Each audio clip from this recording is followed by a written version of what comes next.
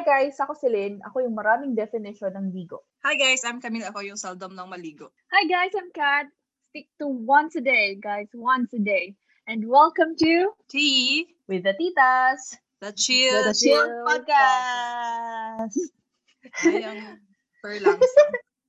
So guys, ang topic natin ngayon ay ilang beses kang naliligo sa isang araw and bakit? I guess siguro dapat sa 1 week. Okay, so. Once a week? Oh my gosh! Ano Uy, yun? grabe naman, hindi ako ganun. Okay, sige. Seryoso na to. Umamin ka Si talaga. Camille, bakit bihira ka maligo? I wanna know. Grabe judgmental tong mga friends ko. For example, Matagal mag-work ako. Yun talaga naliligo ako before or sometimes after work. But if nandito lang ako sa bahay, for example, like this winter, tapos nandito lang naman ako sa bahay. So minsan after 2 days or after 3 days, yun na pa yung matagal after 3 days. Pero nagpapalit naman ako, guys. Grabe ka naman. Grabe talaga. Judgmental talaga to mga Hindi. Sige. Kat, ikaw? Ako, usually once a day or 1.5 a day. Kasi most of the time may pasok ako. So, naliligo ako after ng work. Kasi gusto ko malinis ako pag nandito ako sa loob ng bahay. Tapos bago ako pumasok sa work, half bath lang. Hindi ko binabasa yung buhok ko. But I have to like a full wash, a really good bath or shower after work so that I would feel clean. Kasi I'm taking care of around 30 to 45 patients a day. Oh, wow. It's quite a lot. Really? It's quite a lot of germs to put into your home. Oh my I God, really 30 to 40 patients. Oh my God. Okay. Ako naman, Depends on the shift. ano yan, mahabang explanation to pero may rationality. logic. Depende yan sa season. Parang kinakabahan ako dyan, Unang-una, halimbawa, di ba, ang tagal ko sa Italy. Sa Italy, Yes, wala silang depende air sa condition. Wala silang air condition sa Italy, kahit sa mga hotels. So, sa bahay, wala kaming air conditioner. So, pag summer, 2 beses a day. Paminsan, umaabot ng 3 beses a day kasi sobrang init talaga. Yes. Oh, yes. true. Oo. Pero at least, everyday, kailangan kong maligo. Kasama yung full bath, yung buhok and everything. Pag winter naman, ano yan, there are days na hindi ko binabasa yung buhok ko ng siguro 2 days para every other day ako nagbabasa ng buhok kasi sobrang dry ng scalp ko pag winter. Tapos, babasahin mo uli siya. That's true. Tapos, You need the oil. tanggalan mo ng oil for the moisture. So, ganun pag winter. Pero normally, halimbawa, pag nung sa Pilipinas pa ako nakatira, once a day ako maligo na full bath before I sleep. And then, pag mag-work na ako, half bath na lang siya. Parang Japanese style. Sa gabi sila naliligo para malinis ka matulog. Then, pag umaga, half bath na lang and then malinis ka pa rin throughout the day. So, ganun. Depende talaga siya sa season. And sa place. Depende. Oo, and sa place na I remember nung nasa Cubao ako, nasa Manila. I used to take about at least 3 times a day. 1 or 2 of it just because it's hot. So I will cool off. Yeah. True. Sa Manila kasi mahirap talaga yung pollution.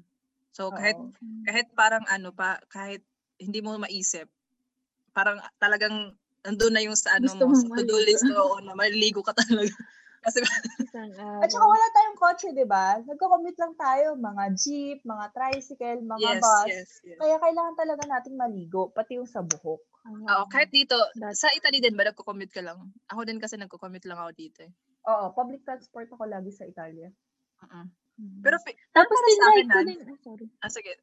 Okay, Kat. So, Kat, go.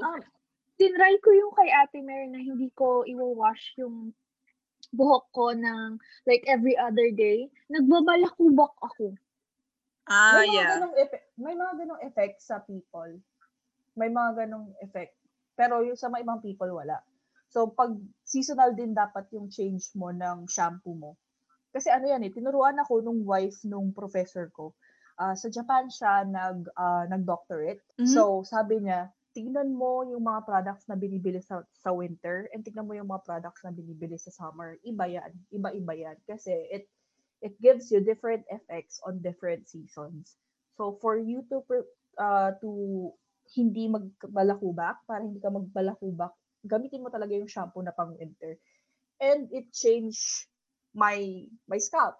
Parang tama ka naman talaga. You change your products per season din. Kaya medyo magastos. Ano ba yun ate? Usually ba naka-specify din yun? Kasi parang hindi ko yun masyadong napapansin sa sa binibilan ko doon sa Mueller. If you're familiar with the Mueller.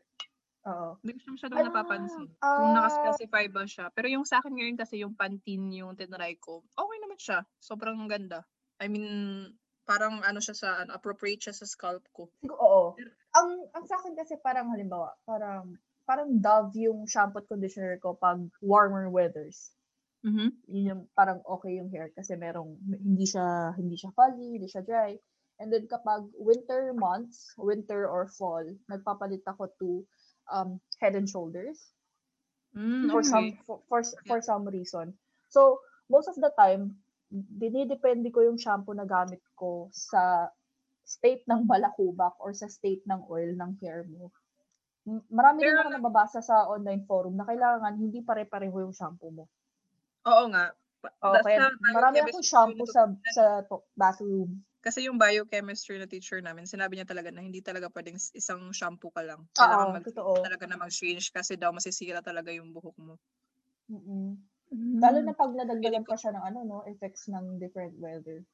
Oo, That's true. true. Parang feeling ko nga, I mean, for Asians, hindi masyadong magandang weather yung Europe para sa atin. Parang lahat kami halos dito nagkakaroon ng balakubak. Tapos nagkakaroon kami ng ng parang problem sa skin. Nagkabalakubak lang ako nung nasa Europa ako dahil sa winter. Ikaw, Kat? Speaking of shampoo, hindi ako nagbalakubak so far. I tried yung Nexus. Hindi talaga kami nagpa-plug ng mga brand, no? Yung Nexus brand is good for my scalp. It was good, but it's pretty expensive. And then I tried this hemp oil. It's a weed shampoo, which is probably not available in most countries, but it is available here in Canada. I'm in Canada, you guys. So I tried it. It was good, but it doesn't smell good. So I mix it with Head and Shoulders na pang men, which is funny because yung pang men, hindi ako nagbabalakubak doon. And speaking of shampoo counts, I probably have around 7 kinds of shampoos in my toilet. in my washroom. Dahil I know I have a very very long hair, probably around 20 inches. Tsaka gusto kong mag-explore ng shampoo kasi yung amoy. Kasi dumidikit yung amoy sa hair, right? Ang haba ng buhok ko, kaya yun yung perfume ko kasi bawal kaming mag-perfume sa work. So parang yun yung perfume ko, yung buhok ko. Okay, talaga. Marami kasing allergies, right? Na ini-induce yung mga yung pabango. Pag pumasok ka, so hypoallergenic yung place namin, so we stick to no smell. Okay. Yeah. Medyo na kami sa shampoo.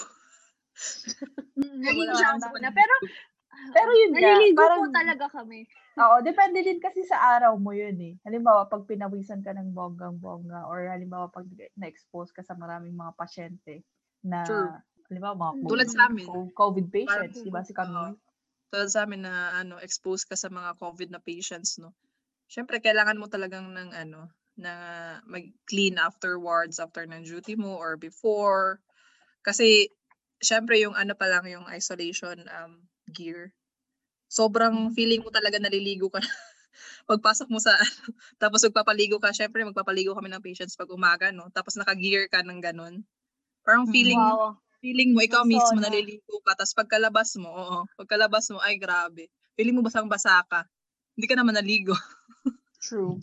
So, yun, hate ko talaga pag mga ganun, yung may isolation kami. Kasi kailangan mo yung ganun lahat. Wala namang diba? Wala namang aircon dito. Hindi naman uso yun. For some reason, bakit walang aircon sa Europa? Kasi ayaw nila ng malamig, Camille. Asians lang yung mahilig sa malamig. Diba? Ewan ko, parang karamihan naman dito sa kanila, parang kahit yung lamig sa winter, common lang sa kanila pero hindi sila nilalamig. Okay lang sa kanila. Tapos kailangan pa naka-open lagi yung windows. Alam mo yun, yung parang habang Kahit winter. kami lagi namin sila sarado. Tapos alam nila talaga na kami yung nagjo-duty, no? Kasi lahat, ang init, naka-full yung height zone. Ano nga ba yung height zone? What's height zone? Temperature. Yung Naka-full yung heater, yung naka-full yung Heater. heater. Yes, naka-full yung heater, tapos sarado yung yung bintana. So ayun.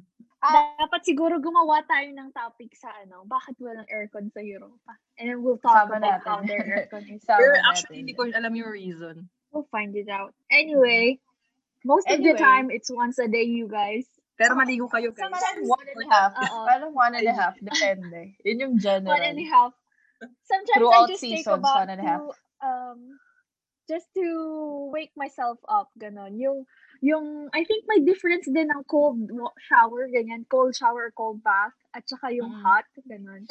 Both are beneficial, pero yung cold would increase your immunity and would wake you up, something like that. You'll feel more fresh. Probably you can't do it every time, especially here in Canada. It never really gets warm here. I just realized na pag winter, pag sobrang lamig, ang lamig kasi ng flat ko. Nagsha-shower ako ng madalas, pero hot shower, as in yung pinaka-hot na shower, para lang mainitan. Kasi paminsan, pag I do that too. centralized yung heating ng flat mo, yung centralized heating nila, it's not hot enough. Kaya manginginig ka na sa flat mo, hindi pa rin mainit. Tapos meron ka ng heater sa flat mo, it's not enough to heat the entire place. So mag-shower ka na lang just to feel warm. Pero ate, alam mo, nagbasa kasi ako tungkol doon kasi masyadong nag-dry yung skin ko nung winter, no? Before, nung bago pa lang ako dito, yes. Tapos nagbasa ako, hindi ka pala talaga pwedeng maligo sa winter ng sobrang tagal. Pag hot shower yung inaano mo at hindi pwedeng lagi. Kasi daw magda-dry talaga yung scalp mo. Pati Kaya yung skin mo. Kaya maraming balakubak. Kasi hindi Kaya ko na ako talaga naligo sa winter. Kailangan mabilis ka lang maligo kung hot shower yung i-take mo. Nandun din sila sa mga YouTube na na mga people na nagagano about sa hygiene, about sa Oo, 'di ba? Kasi may mga nagagano na sa YouTube na nagbibigay sila ng information, what if ganito yung season, ganun. Ayun, yun lang naman. Okay, so guys, anyway, any last words for our listeners today? Maligo. Maligo at tayo. least once a day. Yeah, maligo at least once a day. Take care of your hygiene. As necessary. Yeah. Yes, guys, lalo na sa Philippines or for example, this times na so it's important na maging hygienic tayo. Yes. Anyway, for any comments, suggestions, and negative reactions, you can email us at @gmail.com. So, thank you salamat guys. sa pakikinig, Follow us on guys. Instagram, Tea with the Titas. Bye! It's already Bye! up.